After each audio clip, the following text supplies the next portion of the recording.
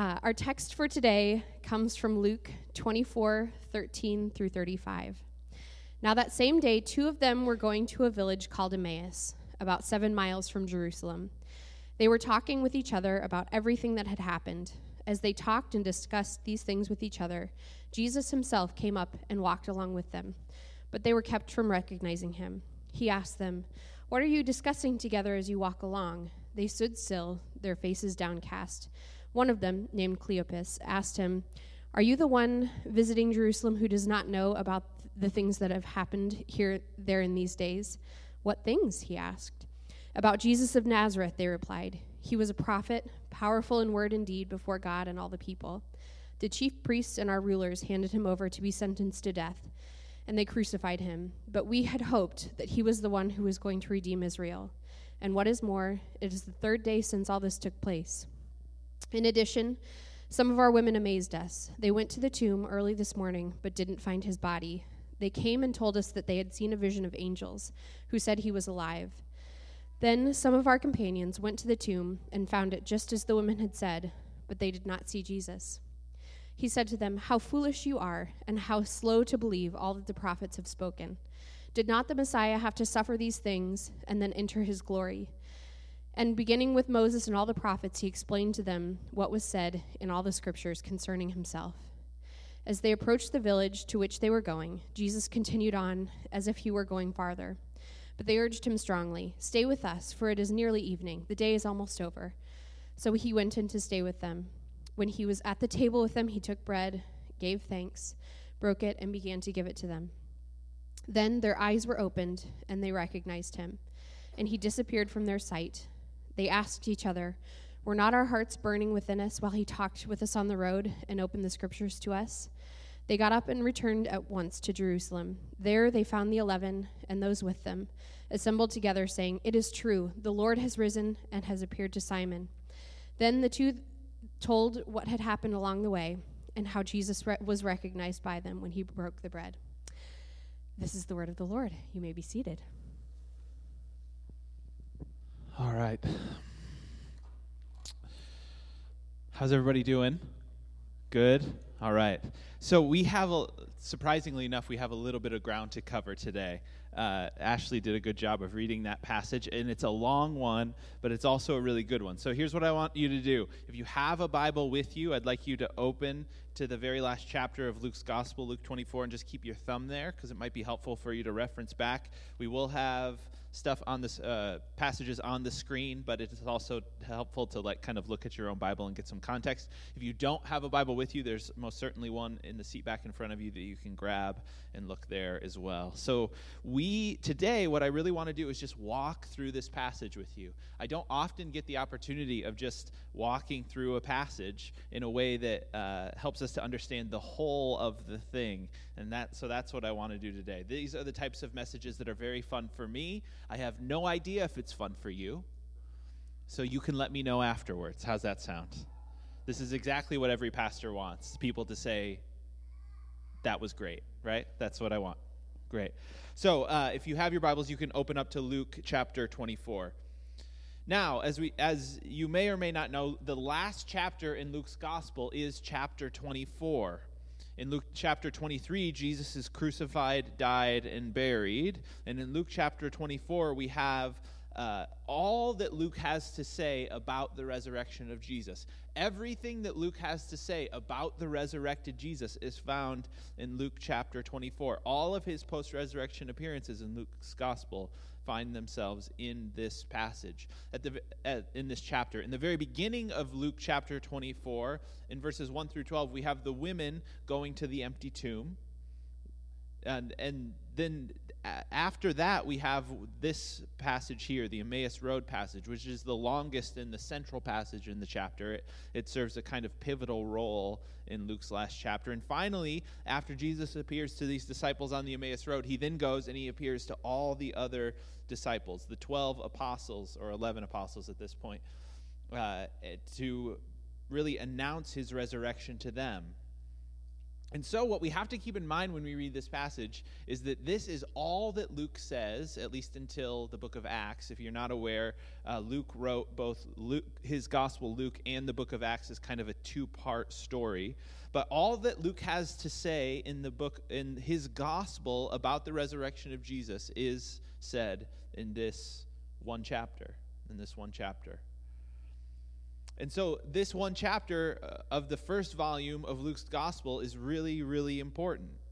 It's important because Luke kind of sums up everything he has to say about the resurrected Jesus in this passage. Luke undoubtedly had a lot of stories about the resurrected Jesus he could have told, but he chose to tell these stories. And specifically, he chose to tell this very unique story about these two people walking on the road to Emmaus. He chose to make that the central story in his narrative about the resurrected Jesus. And so it's important that we look deeply at this and ask why. Why is Luke making this narrative so central? Why is it so important? The story of the Emmaus Road is one of the most famous stories in our Bibles. It's probably second only, now this was a real story, this is something that really happened, but in terms of stories that are reported from the scriptures, it's probably the second most reported. The first being the story of the prodigal son, the parable of the prodigal son that Jesus tells. But that story and this story are probably the two most prominent stories in our New Testament. You'll see more paintings and more, if you go to a famous art gallery in Europe about the Emmaus Road and about the prodigal son than probably any other two stories that exist. This story captures people's imagination and has captured Christians' imaginations for thousands of years. There's something powerful and potent about this story, so much so that to just read it feels like enough, and it's long enough that also that could feel like enough. But there's some beautiful things and some detailed things that Luke is doing in this gospel that I think we see and we hear the resonance of, but when they're brought to the surface, really shed some light on what Luke is trying to communicate about this resurrected Jesus and what the significance of it all means. And so this morning, like I said, I just kind of want to walk through this gospel story with you. But specifically, I want to talk through the two metaphors that Luke uses to describe what an encounter with the resurrected Jesus looks like in this passage. And those two metaphors are burning hearts and open eyes. Not burning eyes, that's what happens this time of year if you're like me and you have allergies, like all last week. But burning hearts and opened eyes. So that's the two metaphors we're going to kind of work through and center our talk on. But first, I want to actually orient us in this passage. All right? All right. Yeah, there you go. That's good. So, picking up in Luke chapter 24, verse 13, this is what it says. Now, the same day, two of them were going to a village called Emmaus, about 7 miles from Jerusalem. This is about a 3-hour walk, if you were to do it. They were talking with each other about everything that had happened. As they talked and discussed these things with each other, Jesus himself came up and walked along with them. But notice this, they were kept from recognizing him. They were kept from seeing him. He asked them, "What are you discussing together as you walk along?" They stood still, their faces downcast. They were discouraged. One of them, named Cleopas, asked him, "Are you the only one visiting Jerusalem who does not know the things that have happened there in these days?" It's an interesting question. So these two disciples are leaving Jerusalem after Jesus has been crucified. They're leaving Jerusalem. They're walking away. Currently, we don't know where the ancient city of Emmaus was. We're told in this narrative that it was roughly 7 miles away, and we can tell. Archaeologists have some idea of where it might have been, but we don't know exactly. All we know is that these two disciples, who at first are not named, but one of them is named later, are walking away from Jerusalem.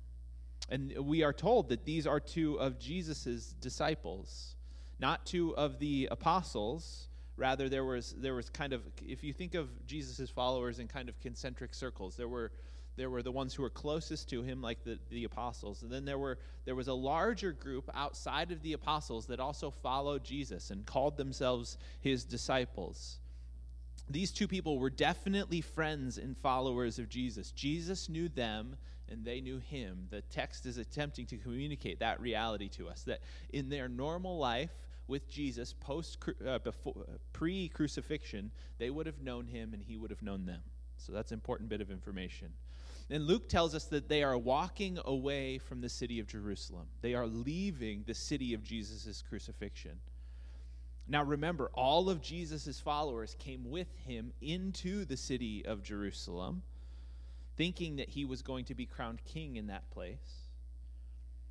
But the crucifixion happened, and that changed a lot of things for a lot of his followers. You know, these two disciples had hoped that Jesus was the Messiah. They hoped that he was the deliverer. And now they were just kind of lost and disoriented and fearful.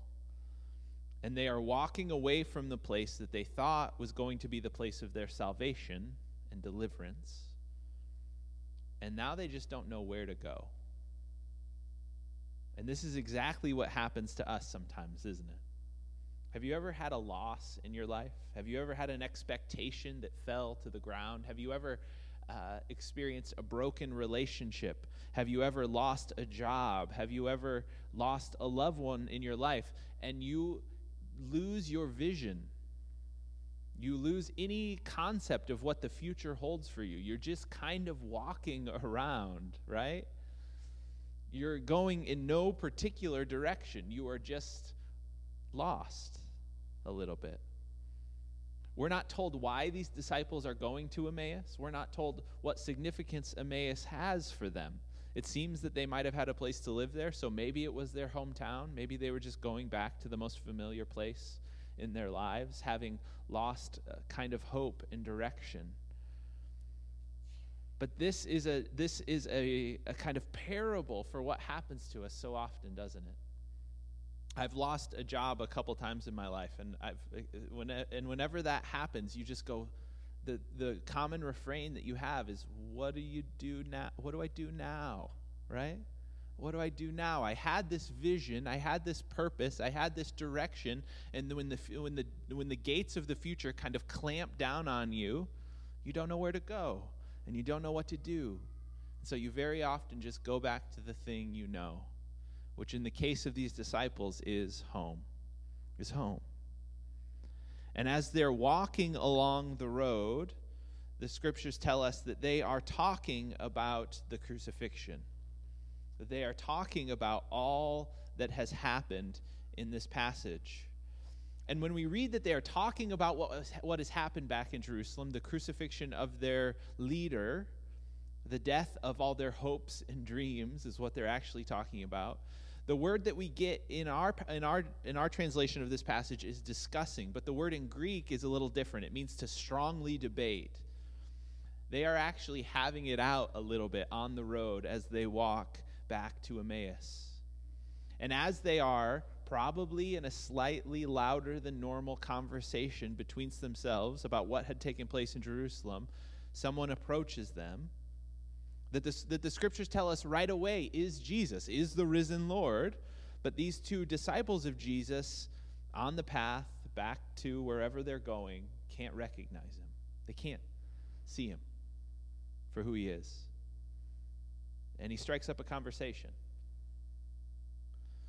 And Cleopas, the only one of the two disciples who's actually named clearly in this letter, and we have other examples, he's named other places in the New Testament as a disciple of Jesus. But Cleopas is obviously a little discouraged. And like most of us, when we get a little discouraged or exasperated, he gets a little snarky with Jesus here, doesn't he? And Jesus asks them what they're talking about, and Cleopas responds, "Are you the only one visiting Jerusalem who does not know the things that have happened in these days?" If you want me to translate that, it just means, are you kidding me, man? Do you have any idea? He's a little ticked, right? He's a little frustrated. He's a little exasperated. And Jesus responds, what things? Yeah, I'm exactly as dim as you think I am. What things? Can you please tell me? Right? And picking up in verse 19, this is what the passage says. Jesus says, "What things?" he asked. "About Jesus of Nazareth," they replied, "how he was a prophet, powerful in word and deed before God and all the people. The chief priests and our rulers handed him over to be sentenced to death, and they crucified him." And this is a key passage, "But we had hoped that he was the one who was going to redeem Israel. And what is more, it is the third day since this took place." And this is where they get really confused. "And in addition, some of our women amazed us," which I always think is a funny line. "They went to the tomb early this morning, but didn't find his body. They came and told us that they had seen a vision of angels who said that he was alive. Then some of our companions went to the tomb and found that it was as the women said, but they did not see Jesus." So Cleopas and his companion are disoriented, to say the least. And they tell the whole story of Jesus there, don't they? In just a couple of sentences, they tell the whole story of Jesus' life, what they thought he was going to do for them, and now why they were so discouraged and disoriented. And we get the story of Jesus' life, death, and resurrection just right there in that passage, don't we? But yet it seems that Cleopas and his companion are unable to see, unable to believe, don't quite get what all of this means. They don't understand what the women reported to them. They don't understand what the disciples saw. They don't understand the significance of really any of it, which is why they were talking about it in the way that they were. And then, because of that, Jesus gets into it a little bit with his disciples, doesn't he? And he says to them, in a way that feels like a rebuke to us, but is more of a rabbinic way of speaking, he rebukes them for not seeing what they should have seen, for not experiencing Jesus as fulfilling the scriptures. And then he goes on to talk to them about the significance of what they had just experienced.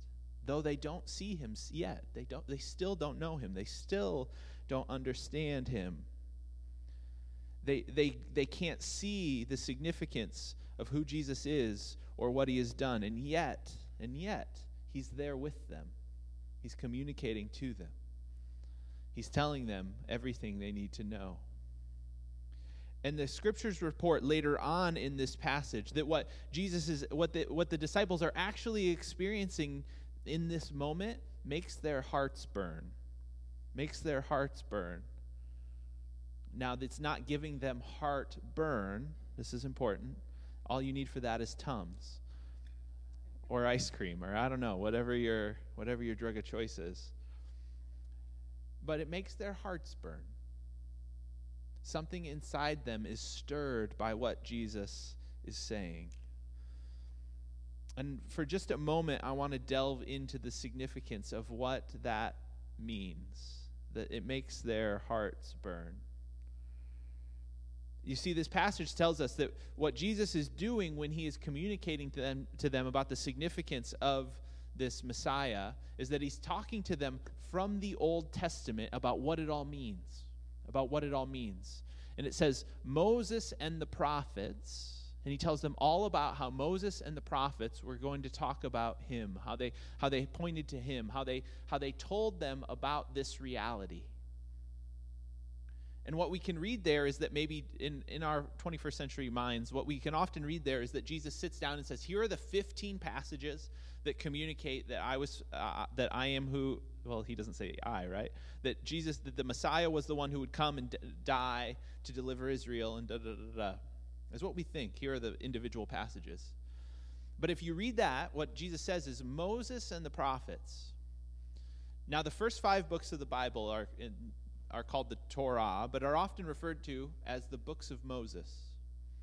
And a shorthand way of talking about the entirety of the Old Testament, you'll occasionally read this in the New Testament. They'll call the Old Testament the Law and the Prophets, or Moses' book and the prophets. So when Jesus says, when Luke tells us that Jesus tells them about how Moses and the prophets all are about him, what Luke is actually trying to communicate to us is that all of it, everything, the entire story of God's interaction with humanity from the very beginning to this point, all points to, all finds its apex in the person of Jesus.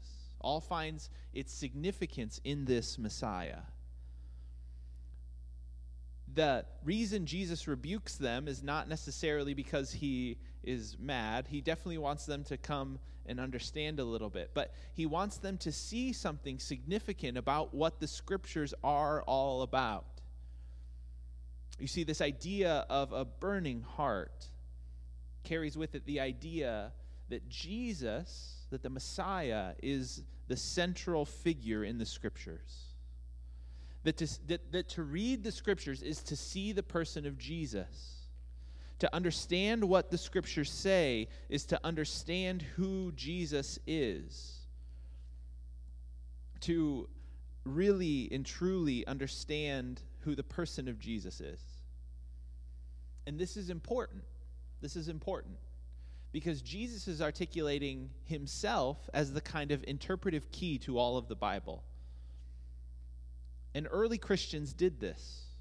The first Christians did this in ways that feel kind of strange to us, actually. They saw Jesus everywhere. I think we have a quote from Augustine, that if you can throw that quote up.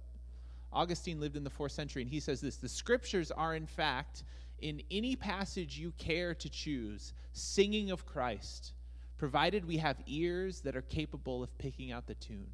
The Lord opens the minds of the apostles so that they understand the Scriptures. And we pray that he will open our minds too. Well, that he will open our minds too in our prayer, is our prayer." So the early Christians saw this and they understood this. And when you go back and you read early Christians, particularly early pastors like Augustine or other people like that, they see Jesus everywhere in the Old Testament, everywhere. And Jesus becomes the type of a kind of interpretive key for us for understanding the text. Jesus is the lens through which Christians have always read the Scriptures. Now, why is this important? Why is this important? Because we need an interpretive key, a lens that we read the Scriptures through. Because if we don't read the Scriptures through the lens of Jesus, we will inevitably read them through a different lens. We will read them through the lens of our own experience. We will read them through the lens of cultural assumptions. We will read them through whatever type of lens we want to read them through. And very often this happens in history. This is part of how people have used the Scriptures for all kinds of horrible things. You know, people have used the Scriptures at times to argue for the validity of things like slavery, right? People have used the Scriptures to validate all kinds of horrible treatment of people throughout time. People have used the Scriptures to in ways that go completely counter to the person, the character, and work of Christ. And the way that they get to that place is that they don't actually read the Scriptures through the lens of Jesus. When you understand the whole story of God's interaction with humanity as finding its apex, its peak in the person of Christ, and you read the Scriptures through that lens, then you begin to be able to read the Scriptures clearly as they were intended to be read. And what these disciples on the road with Jesus discover is that there is a kind of energy to reading the Scriptures this way. That as this person who they don't know is on the road with them, telling them about himself, really, and all of the ways in which the Scriptures talk about him, their hearts are set alight by it. Their lives are, their minds, their emotions, their life are caught up with this energy as well. And their hearts burn. Their hearts burn. You know, the God of the Hebrew Bible is most fully realized in the resurrected Jesus. The God of the Hebrew Bible is most fully realized in the resurrected Jesus. This is the way the scholar N.T. Wright says it. He says of this passage, he says, "And they are to make this fresh reading of Scripture the source of their inner life of burning zeal and their framework for understanding who Jesus was and is, who they are in relation to him, and what they must do as a result." This fresh reading of Scripture, this reading of Scripture through the lens of the person of Jesus, is the thing that gives this new movement of Christians as we go forward into the book of Acts their purpose, their direction, their vision for life. But let's keep going. We pick up in verse 28. In verse 28, we read this. As they approached the village to which they were going, Jesus continues on as if he were going further. Jesus is playing a little game here. But they urged him strongly, "Stay with us, for it is nearly evening. The day is almost over." So he went in to stay with them. When he was at the table with them, he took bread, gave thanks, and broke it, and began to give it to them. Then their eyes were opened, and they recognized him, and he disappeared from their sight right then and there. Wouldn't that be fun to be able to do? So they get to their village, they get to Emmaus, they get to the place that they were going to stay, and it's getting dark, and Jesus decides he's going to leave, I guess. I don't know exactly what he was playing at there, but they invite him to stay, right?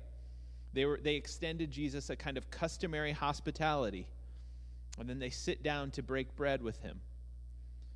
And there are like 10 different things happening here. There are so many echoes of Scripture that are occurring in this passage that is hard to actually get them all in a single message. But I just want to draw out 2 echoes or stories from the Scripture that it seems that Luke is trying to draw our attention towards here. And the first echo that we read is the Garden of Eden. We read an echo of the Garden of Eden. Now we know from the Scriptures that Cleopas had a wife.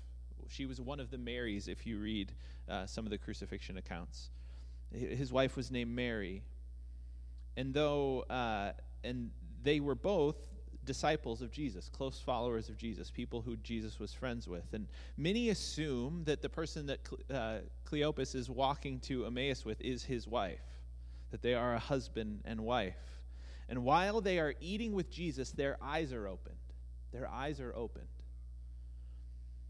And any good Jewish person reading this passage of Cleopas and his companion, or somebody who is possibly his wife Mary, will inevitably understand the significance. And Luke does this intentionally because he mirrors some of the language of the Genesis story. Luke may be comparing the opening of Cleopas and his wife's eyes with the opening of the eyes of Adam and Eve in the Genesis narrative.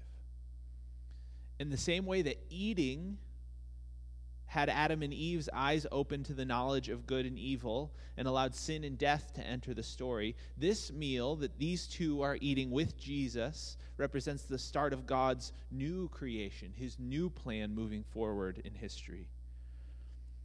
The curse that was begun by eating in disobedience by Adam and Eve is now in some symbolic way is undone as this new couple eat bread with the person of Christ. Do you see the symbolism there? It's kind of beautiful, isn't it? And God's plan, as we said last week, is kind of shifted into overdrive. And in Jesus, sin and death that came into the world through Adam and Eve has now been defeated through Jesus' cross and his resurrection. And these two, this possibly husband and wife, eating with this Jesus, come to see with new eyes the reality of God's world and his plan breaking into their world. A kind of new creation has begun right in their very midst. And through relationship with Jesus, these new believers whose hearts have been set alight by the Scriptures and whose eyes have been opened by God's plan of redemption now get the privilege of partnering with him in this plan as they go forward. But it is through this close personal encounter with Jesus that their eyes are opened. It is through a close personal encounter with Jesus that their eyes are opened at the table. In the first century world, the table was the most intimate setting one could be in with another person. You did not allow anybody to sit at your table and eat with you that you did not approve of. This is why it's so scandalous earlier in the Gospels when Jesus eats with tax collectors and sinners, why everybody's scandalized by that reality. Because to sit with someone and to eat with them in the first century world was tantamount to saying publicly that I approve of this person. It was this incredibly intimate setting and gathering. But there's another image or echo that we see in this passage as well, and you probably pick up on it when you read verse 30. Verse 30 says this, when he was at table with them, he took bread, he gave thanks, and he broke it And he began to give it to him. And it was at that moment that the lights turned on for them, and they saw who Jesus actually was. You see, it was not until these disciples stepped into close proximity to Jesus, it was not until they got close to him, in relationship to him, in one of the most intimate settings in the first century world, that they were able to see him for who he was. The scriptures confirmed that reality to them when they think back about it later, but it was this close proximity, it was breaking bread with him, it was eating with him that brought to their eyes the reality of who he was. The scholar Darrell Bach says it this way: the table was the place of fellowship in the ancient world. Here, families and friends gathered to share time with each other. Luke has underscored the importance of meal scenes throughout his gospel. The table was the place where Jesus was heard and where his presence came across most intimately. This fact suggests that Jesus reveals himself in the midst of the most basic moments of life. He is at home in the midst of everyday activity. And the message of Easter, if it is anything, is that in the person of Jesus, God has drawn near to humanity and made a way for us to step into intimate relationship with him. If the band could come up. You know, this is not the last time that Jesus will eat a meal with somebody in this gospel, in Luke's gospel. Jesus, after he leaves Cleopas and his companion, he goes immediately to the 12 disciples, and he sits with them, and he eats with them as a sign of his resurrection. He communicates his closeness to them and his relationship to them by eating with them. If you think back, in one of the most beautiful examples of this, in John's Gospel, in chapter 21 of John's Gospel, when Jesus wants to restore Peter, Peter had denied Jesus before he was crucified. Rather than standing in solidarity with Jesus, he ran from the reality, fearful for his life. He ran from the person of Jesus, and he denied that he was ever even a disciple of Jesus publicly. And when Jesus wants to restore him back into relationship, when he wants to restore him back into ministry, what does he do? He sits on the beach, he builds a little fire, and he cooks him some fish. He eats a meal with him. This is how Jesus communicates the reality of his presence to his people, through a meal, which is funny, right? But it's a simple metaphor. And I think it's an intentional one. Because the truth of who Jesus is communicated to us through close relationship. Because the meal is a picture of close relationship. And when Jesus wanted to give his disciples, before he was crucified, this picture of what it looks like to be in close relationship, a practice to remind them of what it looks like to be in close relationship with him, what did he do? He gave them another meal. He gave them the practice of communion, this way of remembering, of reminding themselves, this way of connecting back into one another and to the reality of the closeness of God. And so this morning we're going to receive communion together. If those helping with the serving of communion could come up, that'd be great. And we want to just come to the table today as a reminder to ourselves of Jesus' closeness. The closeness of who he is and how close he wants to be to us. Jesus wants to be intimately near you this morning. And he gives us this practice of communion as a way of helping us to remember that reality, to step into that reality with all that we are. So this morning, as we come to the table, let's not come out of religious compulsion, but let's come to the table understanding that Jesus' resurrection means that God longs to be with his people. God longs to be with his people. And that he longs to be near you, intimately. And today in this place, he wants to meet with you this morning.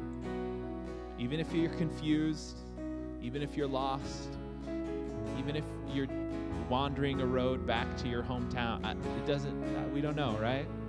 Jesus wants to be near you, and he is available for you this morning. Maybe we just need to have our eyes open to the reality of his presence with us.